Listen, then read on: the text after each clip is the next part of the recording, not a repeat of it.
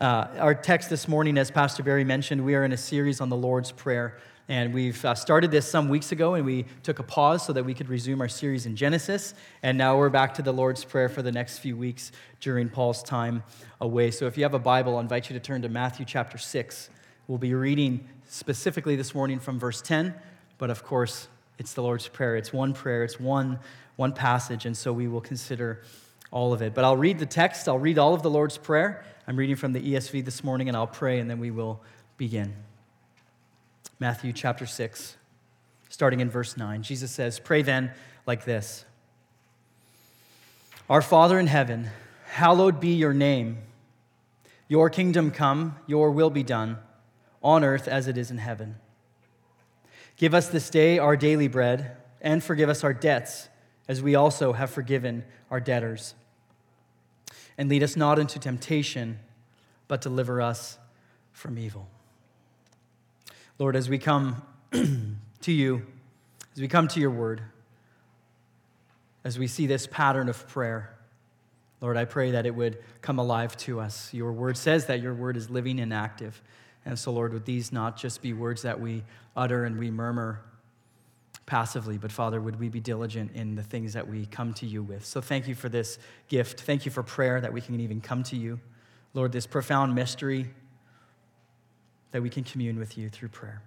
So Lord, would these next few minutes be committed to you? I pray that the words of Jesus would stand out, Lord, more than anything I could say or explain. Father, I pray that your Spirit would work through your word and would teach us this morning, I pray. Amen. I have a young family. We're young. We've got 4 young kids, and so we're still establishing our own traditions, our own patterns, and how we want our household to function. And you have traditions in your home, and one of the things that we've decided early on was that Christmas in our house would begin on November the 12th. And that may seem early. I know some of you are rushing to the grocery store to buy your Christmas tree on the 23rd of December. That's fine also. But in our house, if you come around, November 12th is when it all begins, the day after Remembrance Day. And if my wife and I could, if it were socially acceptable, we would start even sooner. But that seems about as early as we can push it.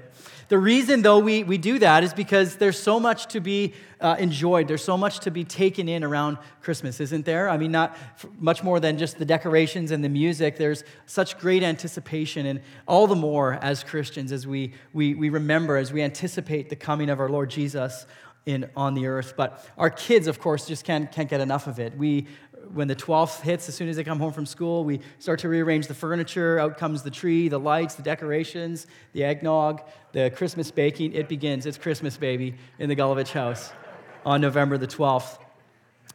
We'll say things like, "It's Christmas," and our neighbors go, "No, it's not. You're crazy."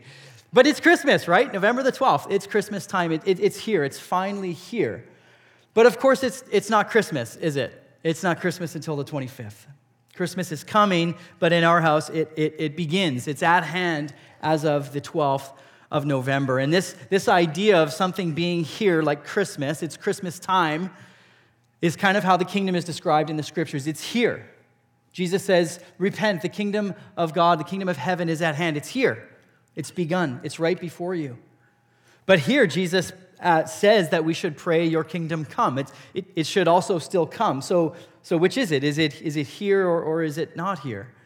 And this is one of the great many mysteries in Scripture, that the kingdom is here. It's already here, but it's still coming. It's not yet fully fulfilled. And so when you think about Christmas in the Gulevich household, it's a little bit similar to how the kingdom functions, that we're living in it. It's here and now, but it's still a future hope. The ultimate fulfillment, the ultimate coming of God's kingdom is not yet here. We rejoice, but we anticipate. One of the great New Testament scholars of our time, N.T. Wright, says this in one of his books on this passage, referring to the pattern of how Christians function, of how children of God, of how we live, of what makes our heart beat. And he says the pattern of Christian spirituality is the rhythm of standing in the presence of the pain of the world and kneeling in the presence of the creator of the world. He says it's the rhythm of bringing these two things together in the name of Jesus and by the victory of the cross. Something that's happened and something that's still coming. The tension of the double advent, the first coming of Christ and the second coming of Christ. And of course, of calling God Father. The God of all creation is our Heavenly Father. And so this pattern is for God's children is that, as we see in the Lord's Prayer, it defies everything of the kingdom of the world. You and I live in this world, but we're not eternal citizens of it. We're made for somewhere else. And so our pattern, though, is to live in the tension of the two kingdoms. Kingdom of this world, the kingdom of the here and the now, but the coming of the kingdom of the Advent. And in verse 9 here in our text, verses 9 and 10, we see the Lord's Prayer very simply can be divided into two portions. And the first portion is all about God, and the second portion is a little bit more about us. And there's 6 petitions, and in the first portion, there's 3 petitions, 3 things we ask of God, 3 things that Jesus instructs us to ask of God, and that's for God's name to be made great. It's for his kingdom to come and for his will to be done. These are unique petitions, unique requests for the Father, but they're not entirely different either. They're not unrelated. And they in no way depend on us. There's nothing we can do to push God's hand. God doesn't change his plans based on what we ask. They don't depend on us, but these words of petition are radical. They in every way involve every part of our lives. So they don't depend on us, but they in every way involve us. It's an invitation for God's will, his kingdom to come in the here and now, in the already not yet, for his divine sovereign purposes that he set forth from the beginning to come to earth. And so if you're taking notes, that's the outline for this morning, is that our rhythm as earthly children of our Heavenly Father, the rhythm for us is to seek the kingdom and to submit to his will. We first seek the kingdom, and in doing so, we submit to his will. So we'll take those 2 things in order, and then we will conclude. So what does it mean then to seek the kingdom? Well, what is a kingdom? If we start there, you think about a kingdom. Any earthly kingdom requires 3 things, at least 3 things. And the first is you need a king, right? You need a sovereign power, someone with ultimate power and authority over something. The second thing you need is people. The sovereign power needs people to exercise his power over. A king needs a people. And the third is a place, some physical definable territory, some area in which that power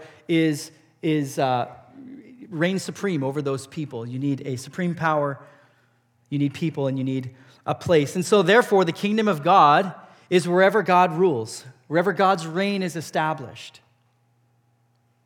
And Psalm 103 and other places, Psalm 103 is one of them, verse 19, says, "The Lord has established his throne in the heavens, and his kingdom rules over all." Elsewhere in the Psalms, it says that the earth is the Lord's and everything in it. So how does that work? If the kingdom of God is coming, how does that work if God already has dominion over all things? Because he already and always has and always will have full dominion and full authority over all things. And so there's an important distinction here that we're not asking the Lord to somehow make more advancements, that God's kingdom would get bigger, as though there's some parts of the world, some parts of the cosmos that God isn't already reigning supreme. God is sovereign over all things. He is supreme. So when we pray for the kingdom of God to come, we pray that the kingdom of God would be revealed to us, that his kingdom would be revealed to us here on earth as it is in heaven. Space and time move one direction. And so we're praying that as time goes on, that the Lord's will, the Lord's kingdom would continue to come, that it would be revealed and established here on earth as it is in heaven. This is the trajectory of history ever since Genesis 3. Last week we ended, right, talking about sin, right? Talking about the fall, the catalyst of human history, where we've gone and disobeyed God. And ever since, history since then has been moving one direction, in which God is doing his rescue mission. And for the kingdom of God, that direction is Godward, is back towards God in his rescue mission. It's kingdomward, it's Godward. It's not a peripheral project or some sort of sideline assignment that God needs to put back together the pieces, but rather his glory is at his very nucleus, by which he fulfills his purposes for his glory. For instance, did you know that God has a plan for everything? If you were to look at your life and if you were to put it out on a spreadsheet, mine would be pretty messy. But if you put it in nice, neat columns, mine would still be messy. Maybe yours would be too. But if you were to organize and categorize your life in its different areas, its different spheres, did you know that God has a kingdom plan for each of those? For instance, in your relationships with your neighbors, with your friends, with your coworkers, God has a kingdom purpose for those relationships. And that plan is that there would be genuine love amongst one another. There would be kindness. There would be grace. There would be humility. There would be peace. And that you would do good to one another. Every relationship. God has a kingdom purpose and a plan for marriages. That husbands would love their wives and wives would respectfully submit to their husbands. That there would be sacrificial love. That the gospel would be lived out in marriages. Christian households, a few hours ago, Will and Rebecca dedicated their daughter, saying, we want our household to be a godly household. God has a redemptive plan for households. It doesn't matter if you're married or single or perhaps divorced or maybe you're widowed. It doesn't matter if you have young kids, no kids, adult kids. God has a plan for Christian households where there would be fathers leading families with gentleness, where children would honor their parents. They would submit to them. In a place where the gospel is caught and taught, a place of hospitality, a place of peace. What about our church? Excuse me, not just this church, but the churches down the road and the churches all around the island and the churches all over our country. God has a kingdom purpose, a kingdom plan for his church, in which disciples love and build one another up, where sinners like me and sinners like you can gather, can worship, can be transformed by God's word and by the power of his Spirit, go out and fulfill our great commission. If you're an employee or a business owner, God's will for your work is that you would do so with fortitude. You would do so earnestly. You would serve the Lord as you serve people. If you're in authority or leadership over other people, God's will is that you would conduct your position of leadership with fairness. Not motivated by greed or by profits, that you would be motivated investing in the kingdom. That we wouldn't ask, how much can I earn or how much can I gain, but how much can I give away? How can I be generous with what God has given me in gratitude for his provision over every area of our life? You see, there's a universal restoration taking place over all of creation that began the moment of, ever since Genesis 3. That cataclysmic moment in which all of the created earth was fractured and was broken and relationships were fractured. God has begun this restoration work in which all things will be made right. This is what it means for the kingdom to come, for the kingdom to be revealed. And I don't know about you, but I've got a long ways to go. We've got a long ways to go for this restoration to be complete, but the Lord is in charge. It is on his timing. But nevertheless, what's that trajectory for you? If you were to plot out your holiness, your godliness, your sanctification through history and time, what would that line look like? What's that transformation process look like for you? Do you look more like Christ today than you did 6 days ago? Or how about 6 weeks ago? Or how about 6 months ago? Has the kingdom come now in these spheres of your life more today than it was 6 years ago? What is that trajectory for you? I'm convinced that a Christian prayer who prays these things and who earnestly seeks the things of God, that trajectory has to be Godward. It has to be kingdom word. My fear sometimes is that, I don't know about you, but I've memorized this prayer like when I was a kid. And maybe you did too. And these words can just be words. And we recite them with our mouth, but we don't recite them with our heart. But God's kingdom wants more. It's what we were made for. Not forever, because once God's kingdom comes and is fully established, there will be no more need for his kingdom to come, because we will rejoice. We will celebrate. It will have arrived. But for now, it is the pattern. It is the reason that we have been placed here, that God's kingdom would come. So we do that. We seek the kingdom of God. And as we do that, we also submit to God's will, the second point for us this morning. I have young kids, and I love listening to them pray. because they are so selfish. They pray for the most greedy, materialistic things. Their worlds are about this big, and usually they pray for stuff. Usually they pray for things, or they pray for an experience, and their prayers are so precious. Make no mistake, the Lord hears the prayers even of children.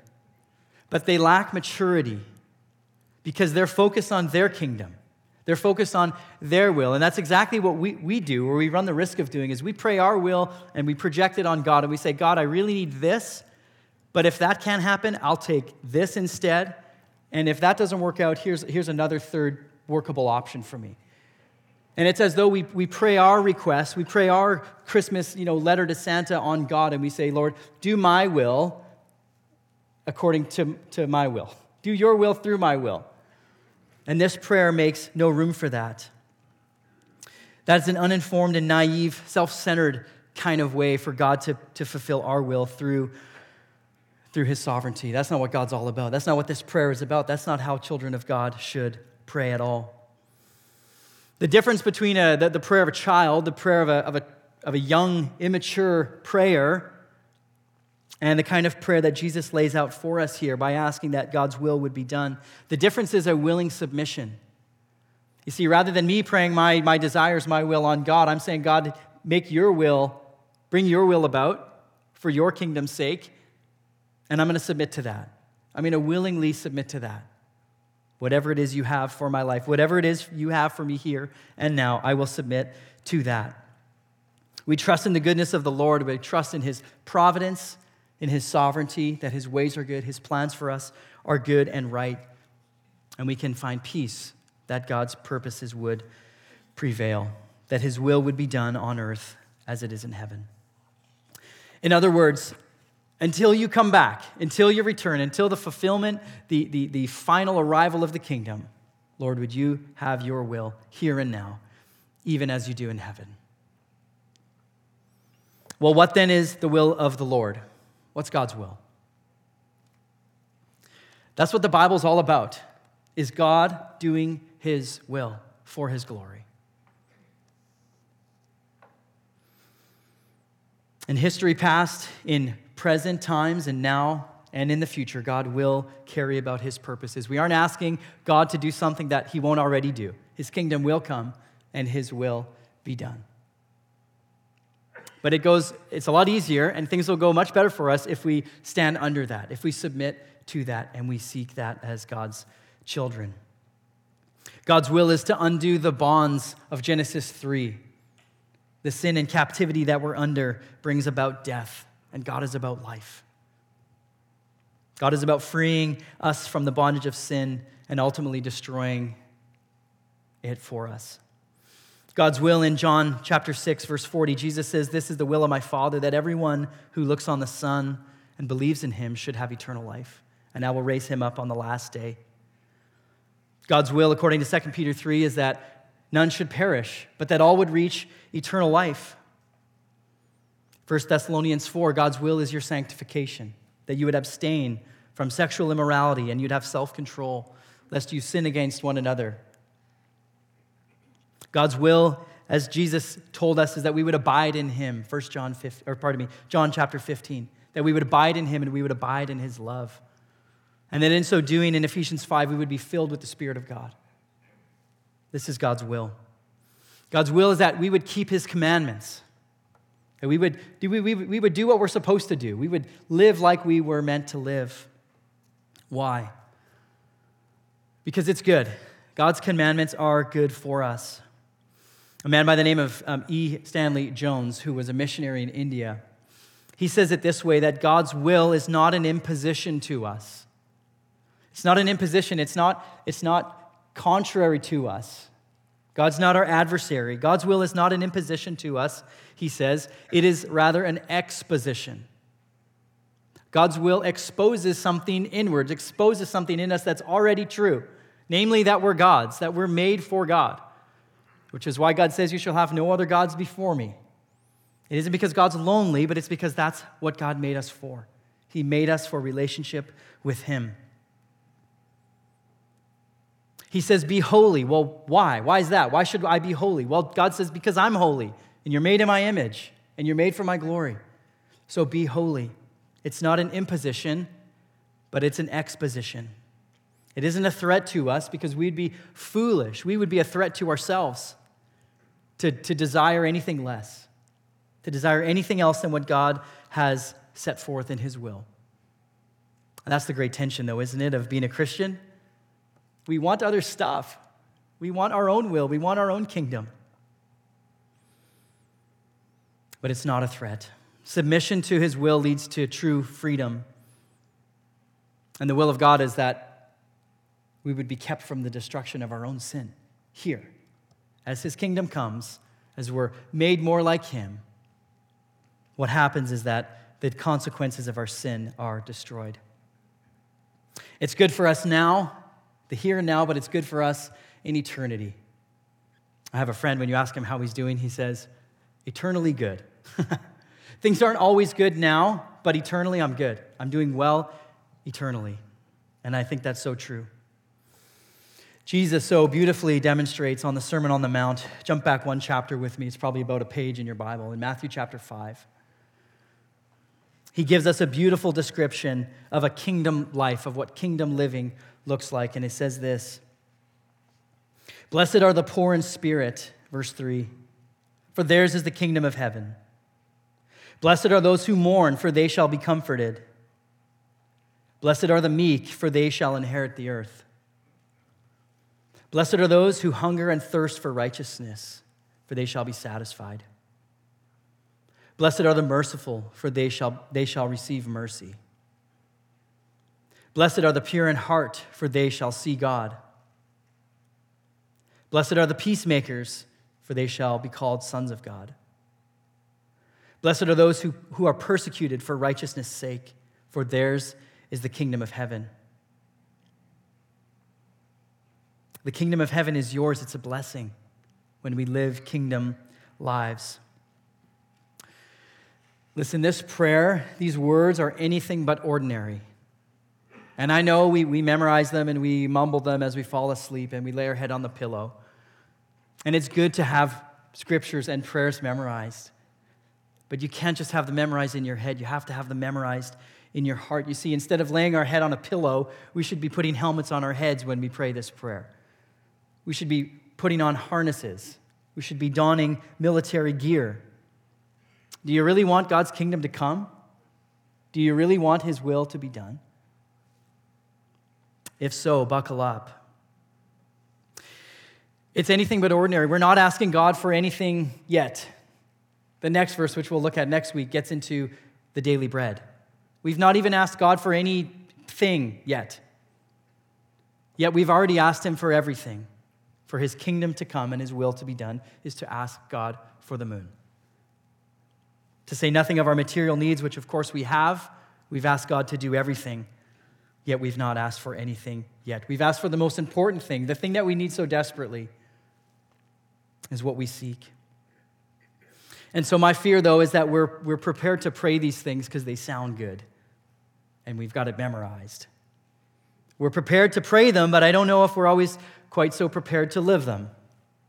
And so I've pointed out two things. There's far more than two, but I want to share with you two difficulties that I encounter, and maybe they're true for you. Two difficulties that I wrestle with within myself.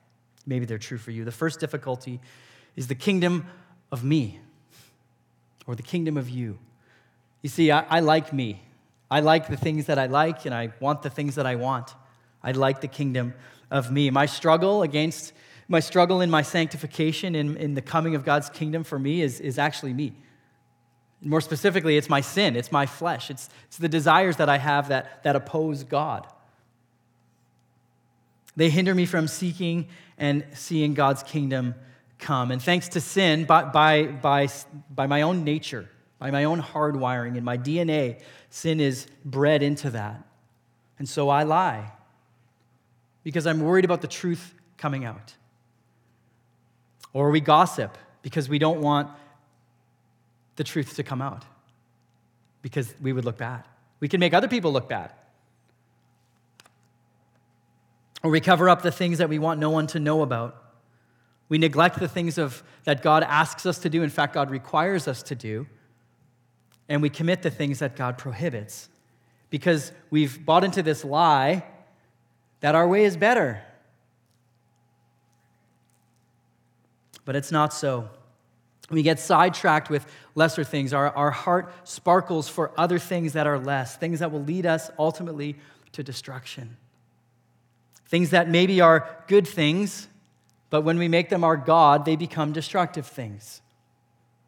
We all have those. We call them idols. We get led astray and settle for lesser things that sidetracked us because we haven't clearly grasped God's glory enough, the goodness of God and his kingdom. We have not got our glasses on right. Because the reality is that God's kingdom frees us from settling for anything less. It frees us from pursuing things that are less than God's kingdom, things that are less than abundant life, things that are less than freedom. And God will not deny you. If you pray this prayer with sincerity, all sincerity, desperately, earnestly seeking God's kingdom, God will do his work. He will not deny you that process of sanctification. He will not deny you that request when we seek him with all of our heart. That's the first difficulty, me and you. The second one is not dissimilar, but it's different. And I've called it, should I stay or should I go? Sometimes I think it'd be easier to be dead. Or we may say things like, God, I'm ready. I'm so ready. I can't handle the pressures of life. I sat across the table from a woman this past week whose story couldn't be sadder. I couldn't write a worse story if I tried. Everything has been taken. She has absolutely nothing and is in a moment of time of desperation, seeking the Lord earnestly, but nothing. So she's ready. She says, God, I don't want to be here anymore. Come back or take me home.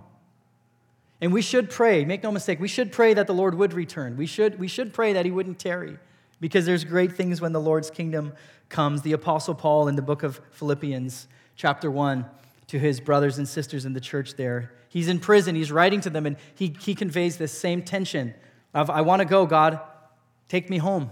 He's in prison, he might die. He says that. He says in verse 21, for me to live is Christ, to die is gain. If I'm to live in the flesh, that means fruitful labor for me. If I stick around, God will continue to use me. Yet which I shall choose, I cannot tell. I don't know what's better, to live or to die. He says, I'm hard-pressed between the two. My desire is to depart and be with Christ, for that is far better, and it is far better. But to remain in the flesh is more necessary on your account. Convinced of this, I know that I will remain and continue with you all. I will persevere, he says, for your progress and joy in the faith, that in me you may have ample cause to glory in Christ Jesus because of my coming to you again. In other words, God's not finished with me.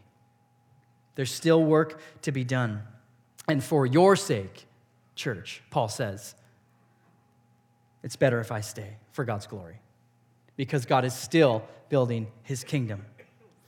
Listen, Paul was not needed by God. God didn't ask Paul because he needed him. God appointed Paul because that was his sovereign purpose. God doesn't need me and God doesn't need you to build his kingdom, but he invites us. He's appointed us to be kingdom workers, to be kingdom seekers for his glory. And he's not finished with us.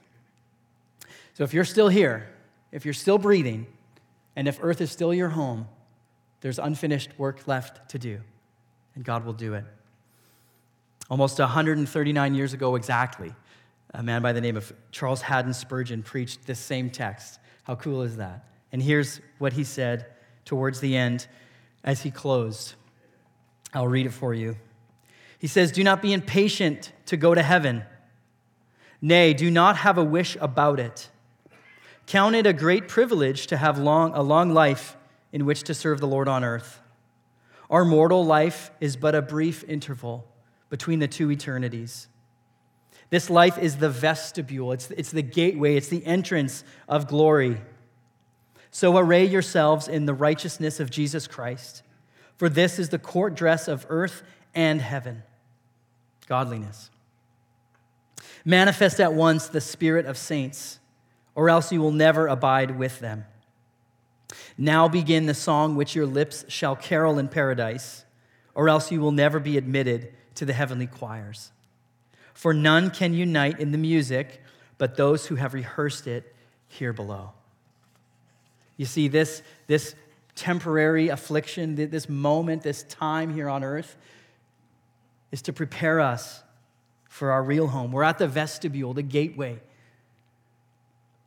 You don't hang out in the vestibule for long. There's something greater ahead. So let the Lord prepare you in this vestibule, in this time.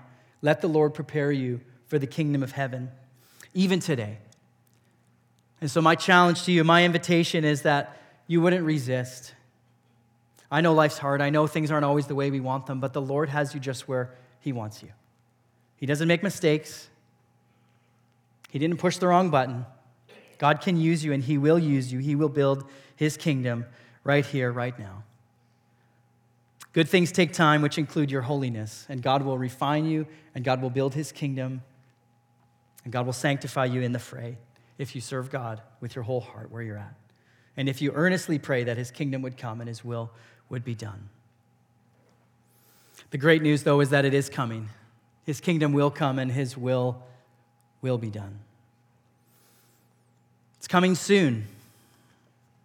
And in Revelation chapter 21, starting in verse 2, we have this great image, and I want to read it for you. Revelation chapter 21. This is an image of the Apostle John. And God gave him a dream, a vision. He says, "Then I saw a new heaven and a new earth. For the first heaven and the first earth had passed away, and the sea was no more. And I saw the holy city, the new Jerusalem, coming out of heaven from God, prepared as a bride adorned for her husband. And I heard a loud voice from the throne saying, 'Behold, the dwelling place of God is with man on that day. He will dwell with them, and they will be His people, and God Himself will be with them as their God, as their King. He will wipe away every tear from their eyes, and death shall be no more, neither shall there be mourning, nor crying, nor pain anymore, for the former things have passed away.'" Amen. You may have memorized the Lord's Prayer in a different translation. I'm going to put it up on the screen behind us. I'd like to close our time together by praying the Lord's Prayer. This will be from the English Standard Version. Let's pray together. Our Father in heaven, hallowed be your name. Your kingdom come, your will be done, on earth as it is in heaven. Give us this day our daily bread, and forgive us our debts as we forgive those. Let's go back. Forgive us our debts as we also have forgiven our debtors. And lead us not into temptation, but deliver us from evil. Lord, we come before you here on earth, and we ask that you would build your kingdom, that you would have your way, that you would do your will here, even as it is in heaven. And Lord, as Charles Spurgeon prayed also, would we begin lives here on earth worthy to be perpetuated in eternity. Father, would we live in submission to your will for the sake of your kingdom and for your glory. Amen.